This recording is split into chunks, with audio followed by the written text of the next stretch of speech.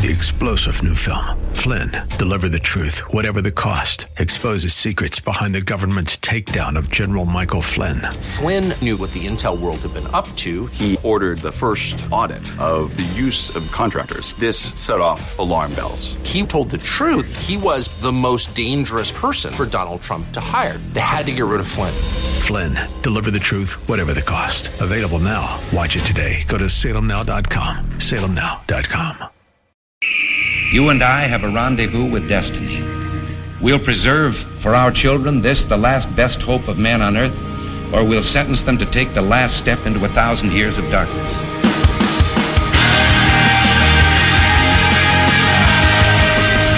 Welcome to Always Right with Bob France on AM 1420. The Answer. Hour number 2 underway now at 7 minutes past 10 o'clock. It's a Wednesday. It's a weird day to be a Kirsanow day, but it is indeed that. 16th morning of the second month of the year of our Lord 2022. Let's bring him on. We missed him yesterday. We asked Pete if he could move for us so that we could raise over $10,000 to save babies' lives with our preborn campaign. We did exactly that. We were actually trying to raise $5,000, but once again, this tremendous audience outdid itself, and we were 205% of our goal yesterday, which is amazing. And I'm sure Peter Kirsanow is willing to go a day late to make something great like that happen. He is a member of the U.S. Commission on Civil Rights. He is a best-selling author. He is a columnist. He is a sometimes law professor. He is also the host of the Kirsanow Report right here on AM 1420, The Answer. Peter Kirsanow, good morning, good sir. Good morning, Bob. I just want to reiterate something that you've been talking about here, and that is that in March, we're going to be having the Bringing America Back to Life convention at the Embassy Suites in Independence. I haven't been there in a few years, but I'll be there again on Friday, March 11th at 10:30. And I'll give you a rip-roaring speech at that time. I've got a lot to say, and it's a great, great, great event. I know you're going to be emceeing. There are going to be a lot of great guests there. The last time I was there was a phenomenal event. The people there are just some of the finest people on the face of the earth, so I encourage everybody to do whatever they can to get there. Pete, I'm so looking forward to that. It's going to be a great 2 days, and I'm especially looking forward to your speech. I've heard you live a few different times, and when you already pre-sell it as rip-roaring, I can only imagine what we're in for on March 11th. A rip-roaring speech from Peter Kirsanow is going to be worth the price of admission alone. All right, Peter Kirsanow, I'm going to take a break. I'm going to come back to what I've been discussing for the first hour, particularly with the member of the Canadian Parliament about the heavy-handed dictatorial nonsense of Justin Trudeau against the Freedom Convoy. But I want to start with heavy-handedness here in American government. We found out a couple of days ago that John Durham has released a part of his report. He is still doing a lot more very important work, so he exists, by the way. A lot of us wondered if he actually existed because we kept hearing about John Durham, the special counsel, and his investigation, but for 2.5 years we've heard nothing. So he came out and found this and reported this, that the Hillary Clinton campaign, which was suspected of spying on the Trump campaign in Trump Tower, went one step further. It's worse than anybody thought. They continued after losing the election to continue to spy on Donald Trump by way of hiring tech firms to infiltrate the computer servers of the White House to spy on a sitting president because losing was just too much to bear. Remember, they called Donald Trump the purveyor of the big lie because he says the election was stolen in 2020. Hillary Clinton was so convinced that Russians had helped Donald Trump beat her, it's the only way she could have lost, that she was going to try to undo the election by spying on him in the Oval Office as a sitting president. So, Pete, you've heard most of the details, as have most Americans on this show and others in the last couple of days. The question is, how do you react to it? The question is really, how do we all react? And there's no such thing as an overreaction. In fact, I still maintain, despite the fact that much of the right is upset about this, that we're underreacting by an order of magnitude at least. I've said even before these revelations, and I think you've concurred, that this is the greatest political scandal in American history. And the latest revelations just magnify that significantly, and it can't be understated. One of the giveaways that this is a big deal is the assiduous way in which major media is avoiding talking about it. Consider, for 3.5 years, every major media organ peddled the outright, completely false Russia collusion lie.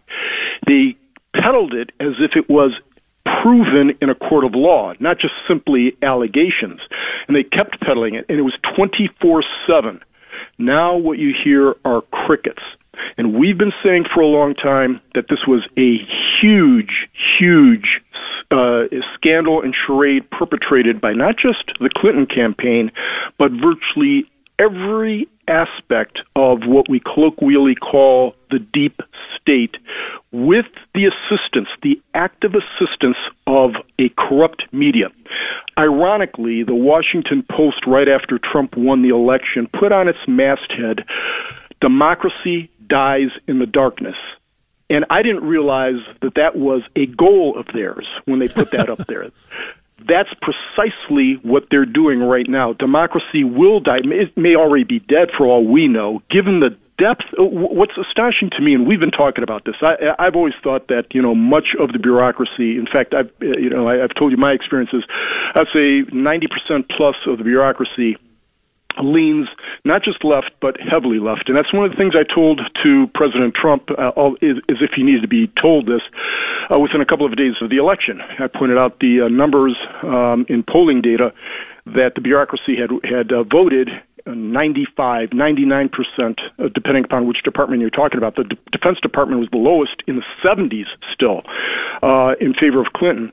But we have seen the marshaling of the quote-unquote deep state, the FBI, the CIA, all the intelligence agencies, the bureaucracies, in an effort to not just help Hillary Clinton win, which was bad enough, but then to undo the election and stage effectively a coup. Remember, with these latest revelations, what we're finding out, as you just indicated, that they spied not only on the campaign and the transition. We knew about the transition because of the whole Michael Flynn thing, but then thereafter on a sitting president. It's astonishing. This Watergate is a traffic ticket compared to this multiple murder allegation here. This is extraordinary. And you've heard me say from time to time that, just because something is lawful doesn't mean it's right. Well, here what we have from the filings are not just illegality, but a complete and utter assault on the structure of our government and our way of life. They were trying to unseat a president of the United States, and they were able to get so many different instrumentalities within the government to assist them without even blinking, apparently. This isn't just about the Steele dossier. Remember, during the Steele dossier, all of it was completely manufactured.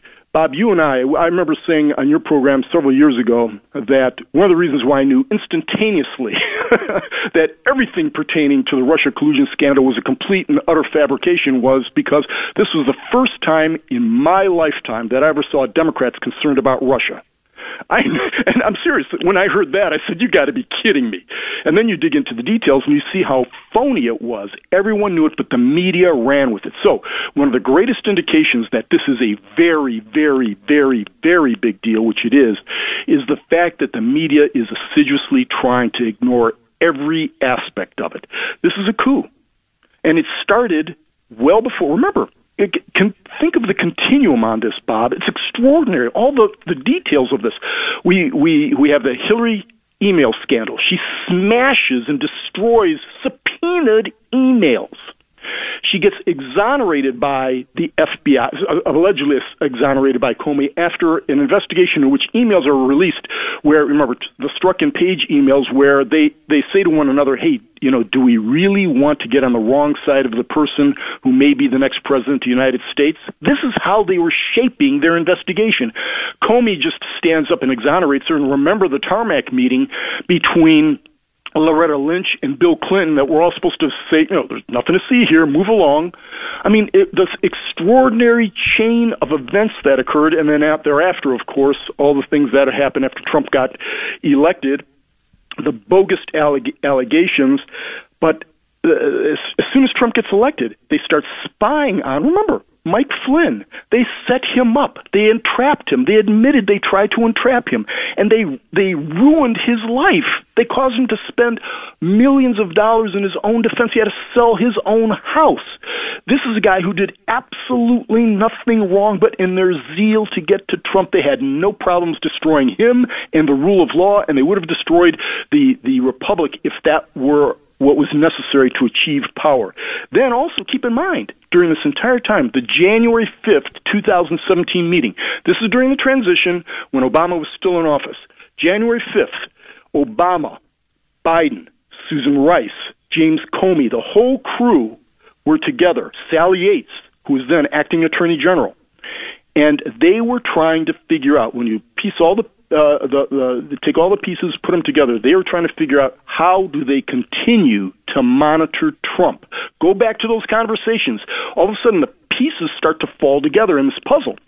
And then the famous January 20th, the day of the inauguration, in fact, 2 minutes after Trump is actually inaugurated, Susan Rice is still in the administrative offices and sends the greatest CYA memo of all time that Obama said, do everything by the book. I mean, when you piece all of this together, the number of people, the number of agencies, the number of departments, the complicity of big companies and media, we can see that we have a major fight on our hands, fellow Americans. It's fellow Americans, good, honest, hardworking Americans, the ones who enlist in the military, the ones who pay their taxes, the ones who are left behind in Afghanistan, and then we have this oligarchy of the privileged and the elite, those who went to the right schools but learned absolutely nothing except how to make connections with other like-minded people. This is an abomination. We are seeing right now the rotting of the American experiment from the inside out, and we have to fight it tooth and nail. Peter, it's not that you need any more grist for the mill here, but it's more than just the media, blacking out the coverage of this and dismissing it. They're actively trying to undermine the accuracy of the report by Durham. I'm not going to play it for you, but I'll just tell you about it.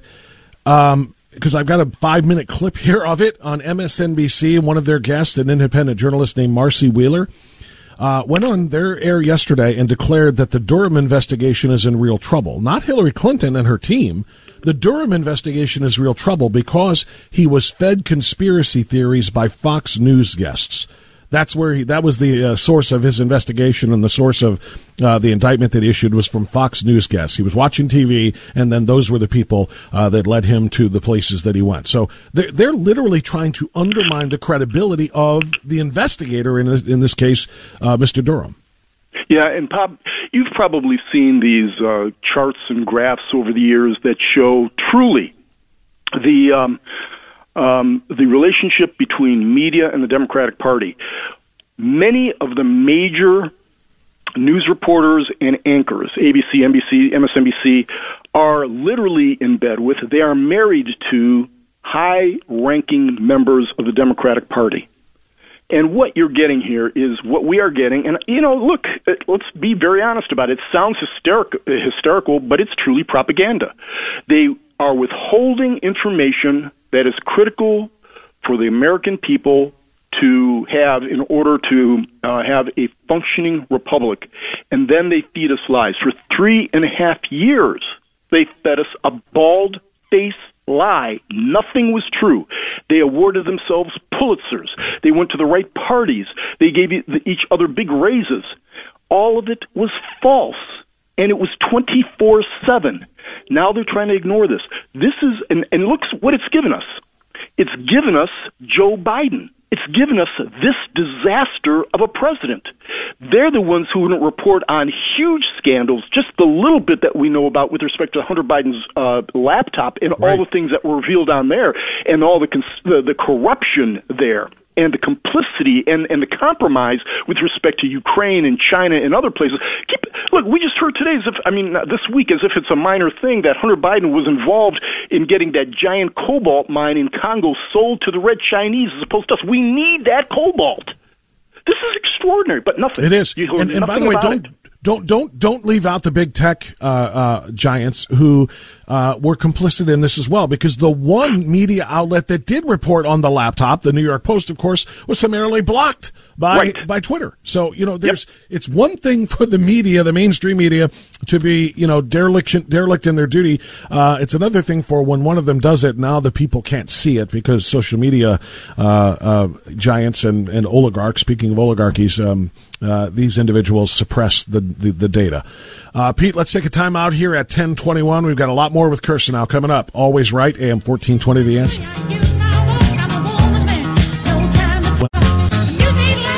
Welcome back to Always Right with Bob France on AM 1420, The Answer. Always indeed. 10:24. We continue on AM 1420, The Answer now with Peter Kirsanow. Hey, Pete. I introduced you at the beginning by running down several of your titles and occupations and side jobs and gigs, and one of those was best-selling author. And you're hard at work again, and we've got a new one coming out on August 16th, a W.E.B. Griffin story written by Peter Kirsanow. Can you explain? Yeah, Bob, thanks for the opportunity. I am ghostwriting for the W.E.B. Griffin estate. But W.E. Griffin had over 25 New York Times bestsellers, and a lot of your audience are well familiar with him. He's written so many great spy novels and mainly military novels. And they've asked me to ghostwrite the Men at War series, which I was excited to do because I've read so many of his novels, not all of them, but most of them. And so that comes out on August 16th. It's a rip-roaring thriller. It's very exciting. It's historical fiction, which means it's got a lot of history in there, but I fill in the blanks, the unknown parts, with some fiction that is similar to some of the other books I've written. A lot of action, of course, in World War II. Sounds like the 1619 Project. Yeah. A little bit of history filled with a whole bunch of fiction, right? There's a lot more truth in mine than the 1619 Project. So it's a lot of fun. You're right. It's coming out in August. You can get it on Amazon, Books A Million, Barnes & Noble, every place, Target, you name it. It's a great read. And I don't mean to say that just because I've read it all. That's part of the reason I say it, but it is. It's everyone who's seen it so far has said the same thing. It's a lot of fun. It's historically accurate with respect to the aspects that you have to have accuracy about, and it took a lot of research to get it historically accurate, because as you know, you get a little things like this, the historians come out of the woodwork if you get the slightest thing wrong, and I did at one point in one of my drafts, but I caught it within about a day or so with respect to it occurs during the Operation Barbarossa. There's a lot of spy stuff in it. There are actual events going on, and so it's a lot of fun. But thanks for that opportunity. And also, another one of my novels will be coming out. We don't have a publication date yet, but it's going to be in the next few months. It's called The Black Russian, and it's another one of my it's an autobiography novels. Yeah, yeah, exactly. So it's a lot of fun. All of my books have tons and tons of action. If you are somebody who loves James Bond, The Man from U.N.C.L.E. and all that stuff, and all of the the Jack Bauer stuff, these are the type of novels for you. A little bit more sophisticated, but they're a lot of fun. Yeah, and I'm just having fun with the titles, by the way. The Black Russian, by the way, could also be about a bartender, as far as I know. But I can't wait to take a look at that. But yeah, the Men at War series from W.E.B. Griffin, tremendous that Peter Kirsanow has been asked to write these, and very much looking forward to that. It can be pre-ordered now. I'm looking at the Amazon page, and it says pre-order price guarantee, so I'm not exactly sure what you've got to do, but go ahead and check it out. Just Google up. No, don't Google. DuckDuckGo up. On Amazon, the Devil's Weapons, Men at War, the W.E.B. Griffin series written by Peter Kirsanow. Check it out and pre-order that, coming out in August. All right, Pete, short one here because we're coming up against the bottom of the hour. I want you to chew on this after you hear it. Justin Trudeau is the prime minister up in Canada, and he's his idols apparently are not other Canadian prime ministers that came before him. He rather idolizes the likes of, I don't know, people like Mao or modern day descendants of Mao in the Chinese Communist Party. But don't take my word for it. Let's listen to Justin Trudeau's word for it. There's a level of admiration I actually have for China, because basic dictatorship is allowing them to actually turn their economy around on a dime and say we need to go green as fast as we need to start, investing in solar. I mean, there is a flexibility that I know Stephen Harper must dream about of having a dictatorship that he could do everything he wanted. That I find quite interesting. So this is before he was Prime Minister Justin Trudeau. Stephen Harper was. He was actually suggesting that Harper wanted to be a dictator, but it was his words. I admire China. I admire that dictatorship allows you to turn things around on a dime because you have flexibility when you don't have to consider the will of the people and what's good for the people. Pete, this is the man who just imposed what they call the Emergencies Act in Canada, never ever been done before, which gives him essentially dictatorial powers. Yeah, sometimes when people say things like that, they say it in kind of an ironic or whimsical fashion. I think that we have to give this more credence than this simply being a lighthearted kind of statement. There are some, and there is actually substantial evidence of this, that say that he's more than just an admirer of Fidel Castro, that he may actually be Fidel Castro's illegitimate son. And that's not just something that's been made up. There is some evidence that may in fact be the case. Regardless of that, he seems to have taken into himself the views of, say, a Castro or some of the other totalitarians we've seen throughout the world. It's not simply limited to Justin Trudeau. We have seen the emergence of a totalitarian mindset in so many quarters of our own country where people say things that you would not even have thought were plausible or could have actually be said. Although America's land of the free, people were a little bit smarter, a little bit more circumspect, and they wouldn't be saying things such as, I admire China or I admire Castro. But you're seeing this in many quarters on the left. You're seeing it throughout the world. Whenever you go, and I've never been to Davos, I'm not one of the, beautiful people, but if you read some of the transcripts of what happens in Davos, and I wish that it was open to the public and people could see it, because when you see some of the snippets of things that are said, it's extraordinary. We do have a world elite that is closer to the totalitarian mindset than the liberty mindset. And that's extremely, extremely troubling. One of the reasons why they were up in arms about Trump was he was the opposite of all of them. And they viewed him as a giant, giant threat. They didn't view, with all due respect, I will give my props to the Bushes, in contrast to some of the other folks we've had, but they never viewed the Bushes of the world or many other alleged conservatives as a threat to the world order. Trump was the biggest threat they'd ever witnessed, and you saw all the marshaling of resources against him. So Justin Trudeau, to say this, no big surprise. What we have to do is listen to what everyone else is saying. They don't say it as stupidly as Trudeau or, say, an AOC, but watch their actions. And their actions will tell you precisely where they're going and who they admire. Yeah, and their actions now are indeed going to cripple the Canadian people if they have any support or show it through their expenditures for the Canadian truckers and the convoy, because that is what he has done now. Through this act, he has ordered the banks to freeze the assets. In other words, freeze the accounts, the funds, make them inaccessible to anybody who is spending their funds on supporting the truckers. That means they're monitoring transactions under orders of the Prime Minister and freezing the accounts of the people. It's unbelievable. What he said whimsically clearly is something he desired deeply in his soul. 10:31 news time. Kirsanow continues with us after this.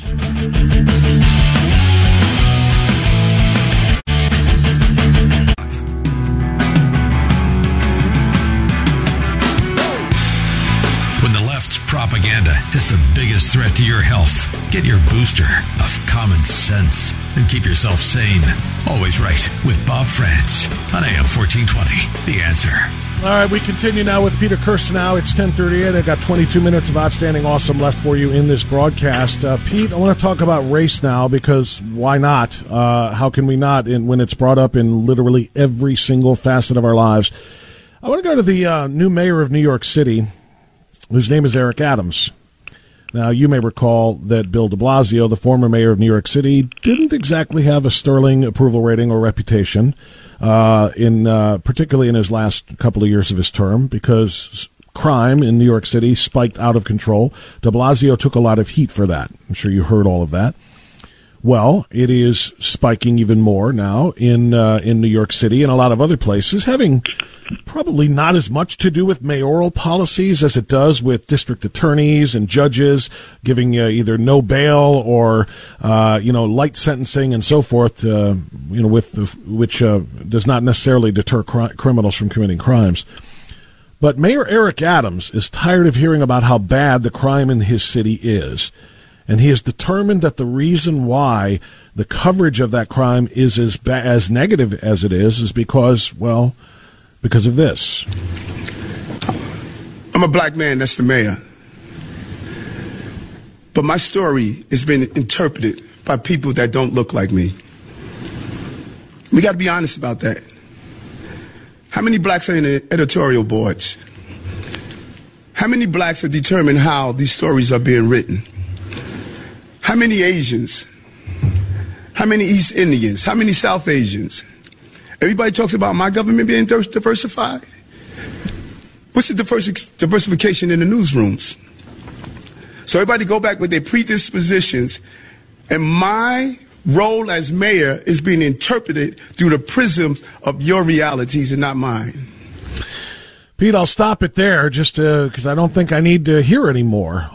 Essentially, if you're white or non-black, you are going to write negative stories about the crime in this country. If I was a white mayor, you'd be hunky-dory. Sorry, not this country, this city. If I was a white mayor, you'd be all hunky-dory. I said hunky, not honky. You'd be hunky-dory with the crime and the rate of crime that we have going on in this city.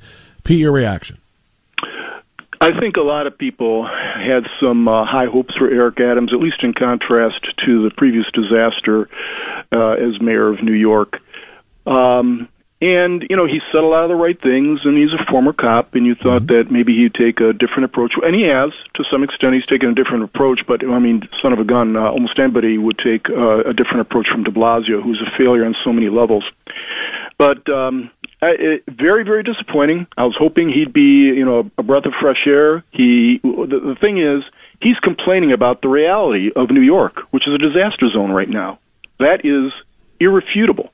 And if people are writing stories, in fact, most of the stories that the media has been writing about crime across America has been putting a spin on it because they know that the Democrats, you can draw a direct line between what the Democrats and progressives were saying 2 years ago and over the last couple of years about defunding cops, about lightening prosecutions and emptying prisons and bail reform and all that stuff. You can draw a direct line from that to the spike in crime.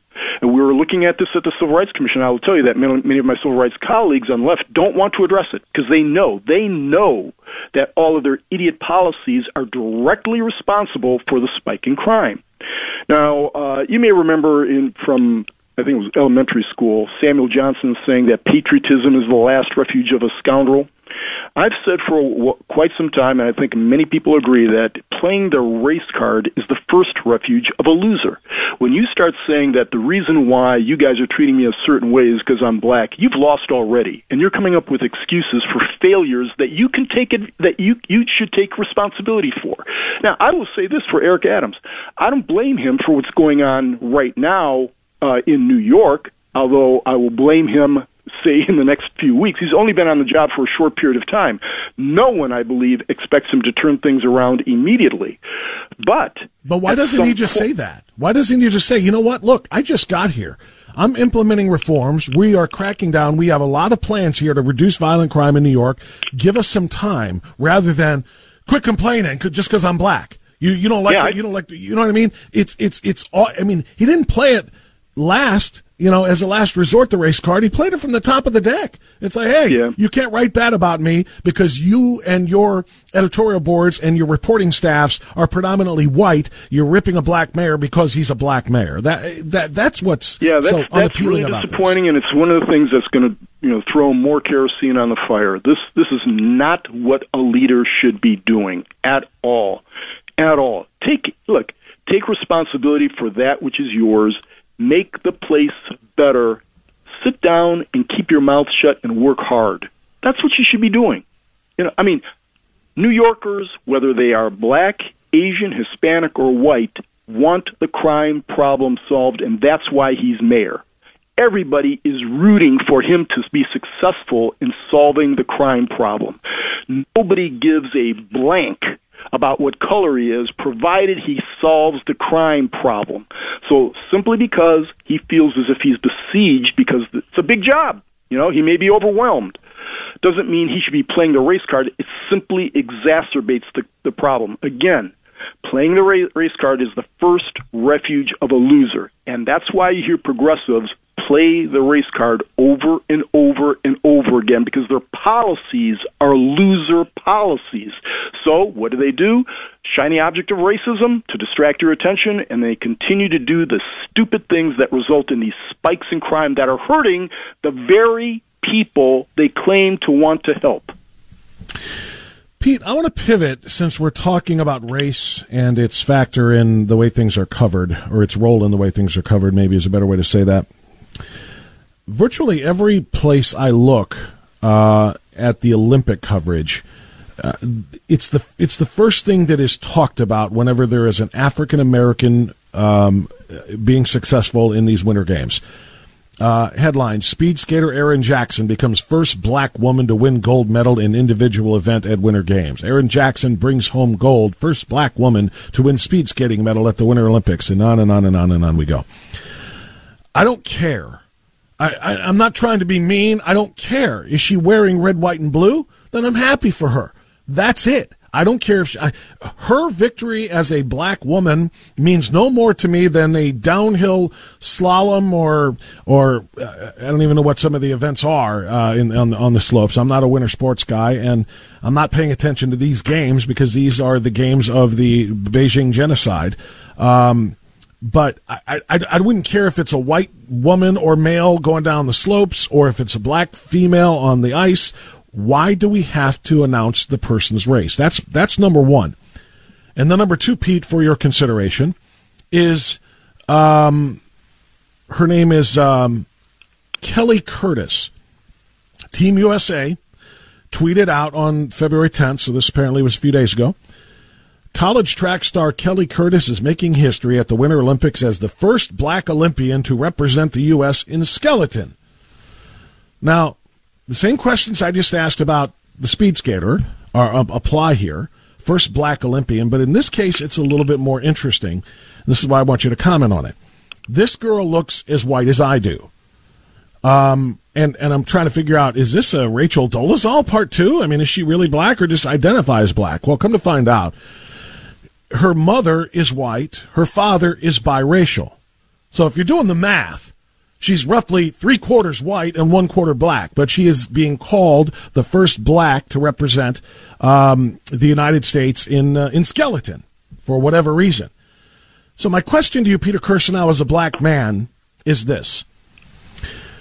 If white privilege exists, as we are told by the left that it does in this country, if systematic oppression of black people exists in this country, why would somebody who is biracial, much less 3/4 to 1/4 white over black, continue to identify as black? If that race is treated so horribly by our systemically racist nation, and white privilege is conferred upon those who are white, why is it that every single, at least person in the news that I'm aware of, celebrities, every single individual that's biracial chooses to emphasize their blackness if there is privilege in their whiteness? Can you explain that to me in any way? As a black man, how do you see that? Oh, yeah, I got a lot to say about that, of course, if you've got a couple hours. But let me just say a couple things, a couple of just easy things, because that's a layup. As some of your listeners may be aware, to go along with your point of, how could it be that somebody who's oppressed starts talking about or highlighting the things that allegedly make them oppressed? Wouldn't you kind of cover that up? Remember that, there was still a time in the lives of some of the listening public right now, mainly those who are 60, 70, 80 years old, when some blacks who were light-skinned would try to pass as white. And that was during a time before, say, the 1964 Civil Rights Act, when discrimination on the basis of race was still lawful in many sectors, in terms of employment at least. And so blacks would try to pass, if they could, as white. A recent survey was done that showed that 34% of white students applying to college lie on their applications and say that they are of black descent, Hispanic descent, or Native American descent. Asian? Nobody does Asian. That's right. Nobody does Asian because they're the most affirmatively discriminated against. That's right. So if it's a privilege to be white, why would you lie about it in order to get into a school? Well, we all know the answer to that. In addition, maybe I missed something, Bob. You're going to have to draw my attention to where I've missed it. But, every once in a while I see what's going on at the border, and I've yet to see a white face among the 2 million people who've crossed the border in the last year trying to get into this country to be apparently discriminated against on the basis of race and horribly oppressed. This is the least racist country in the history of the world, without question. And in fact, if you take a look at who's being advantaged by official policy, either a governmental policy or that of an institution, any type of major institution, whether it be academic institution, corporations, law firms, it is people of color, unequivocally. But what we are being told over and over again in history classes, in various DEI, that's diversity, equity, inclusion trainings at the corporate level and in state government and federal government, is that, my goodness, it's white privilege, and in fact, you are oppressed by virtue of how much melanin you've got in your skin. It's one of the great lies. It's the big lie theory. You go back to Nazi Germany and Soviet Union, the big lie theory. Tell something often enough, and becomes the truth. They're accepted as the truth. And also ask yourself, what can you or can't you say these days? Well, you can't say in public, you can't be in a company or at a law firm in a meeting and say anything that goes against the narrative that you are white privileged. You can't do that. I mean, just this morning when I was working out on my treadmill and watching my television, there was some segment on the former president of Levi's. Okay, there are certain things that you can. Everyone knows it. If your listeners, people in the cars, people who may be listening on their radios or on their computers at their offices, know something very well. They keep their heads down and their mouths shut whenever they're in diversity, equity, inclusion trainings, but generally speaking, at their various companies. They say nothing that's contrary to the mythology of white privilege. They will not dare do that, okay? You don't hear something similar from people of color. You don't. I'm one of them. I'm right here. You don't hear that, okay? It's astonishing what we are accepting in this country. Now, we shouldn't be reacting, I would say. We shouldn't be rejecting this in a violent way or in a way that gives people, a pause. We are all striving to be Americans, but we must reject it vehemently as a theoretical proposition. This is not America. It's not the reality of America. It's not the foundational principles of America, regardless of what the 1619 Project lie would have us believe. This is poison, and this is precisely what our enemies want. They want us at each other's throats. This is the most, if you want to talk about inclusion, it's the most inclusive country in the history of the world. And I'm sick of these media folks who they've been, trained at these various universities to go along, paint by color. That's all they do, paint by color. There's nothing more divisive than that. And I'm sick of them telling me about it. I don't want to hear about this stuff. Look, I'm old enough to remember when we would have the first of everything, and I was one of them. The first person in a black person in a law firm, all those kinds of things. That happened. Guess what? That was 40, 50 years ago. I'm not saying everything's perfect. But what the reality of America is completely contrary to what our so-called betters, so-called elites would have us believe, because it's in their best interests to do something like divide America, and also it makes them feel good about themselves. Now, think about one thing. BLM, okay? BLM got literally hundreds of millions of dollars in donations. Literally. Hundreds of millions of dollars in donations. And you talk about Trudeau shutting down the truckers and the GoFundMe pages and things of that nature, the Give, Send, Go. He was the guy who was celebrating BLM that was destroying buildings. Billions of dollars worth of buildings destroyed. Scores of people killed as the result of BLM. They got all kinds of money. Look at these truckers, and you get an idea of what the elite think about ordinary people, whether they be Americans or Canadians or otherwise free people. Well, you got to tell the truth about these truckers. They are blowing their horns, So that's, I know. You can't justify that behavior. That's just unbelievable. Yeah. Peter Kirsanow. Pete, by the way, I'm eventually going to train you to say DIE instead of DEI. It's die.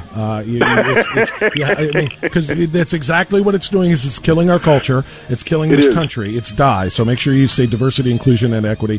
Hey, Pete, always a pleasure. Thank you for bringing your wisdom and dropping knowledge on us. We'll talk to you soon. Take care, Bob. All right, 10:54. Right back after this.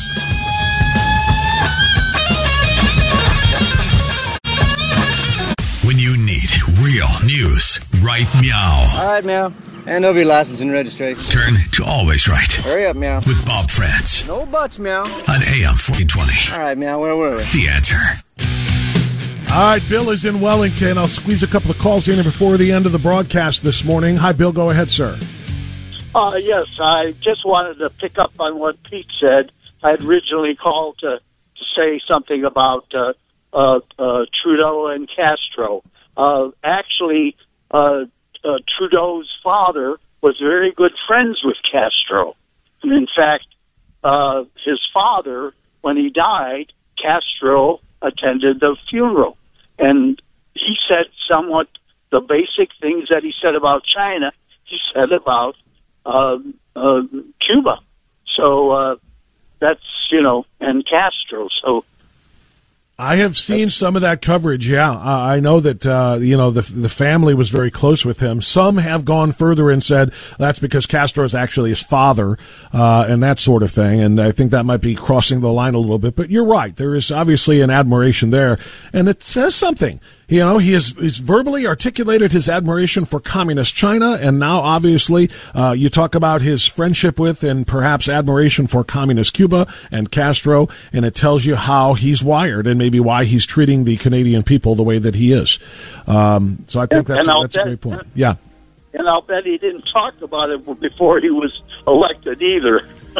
Well, he did on the China one. The clip that I played earlier was actually, Stephen Harper was still the prime minister there, and he talked about it as the leader of the Liberal Party, essentially doing what liberals do here, and that is accusing others of that which they themselves are guilty. So he accused Harper of wanting to be a dictator when obviously he himself has the admiration for dictators. So thank you, my friend. I appreciate the phone call. Thank you to my guest today, Randy Hillier, speaking of Canada, member of Canadian Parliament, keeping us updated on the truckers' convoy up there. And, of course, Peter Kirsanow. Thanks to Marcy and thanks to Johnny for running the show, and thanks to you. Once again, by the way, for donating to Preborn. We set a new record yesterday. It was phenomenal. Everyone have a great day. Let's go, Brandon. 3-star General Michael J. Flynn, head of the Pentagon Intelligence Agency, knew all the government's dirty secrets. He was one of the most respected generals in the military. Flynn knew what the intel world had been up to. He understood its funding. He ordered the first audit of the use of contractors. This set off alarm bells. The explosive new documentary, Flynn, Deliver the Truth, Whatever the Cost, uncovers the facts behind this scandal. Flynn told the truth. He was the most dangerous person for Donald Trump to hire. I find out the worst enemy that I'm going to face in my life is right here in America. They took my assessment and they wanted me to change it. And I was like, I'm not changing it. They had to get rid of Flynn. With in-depth interviews, archival footage, and never-before-seen personal records of the man behind the headlines. I just felt like I was drowning. Flynn, Deliver the Truth, Whatever the Cost. Available now. Watch it today. Go to salemnow.com. salemnow.com.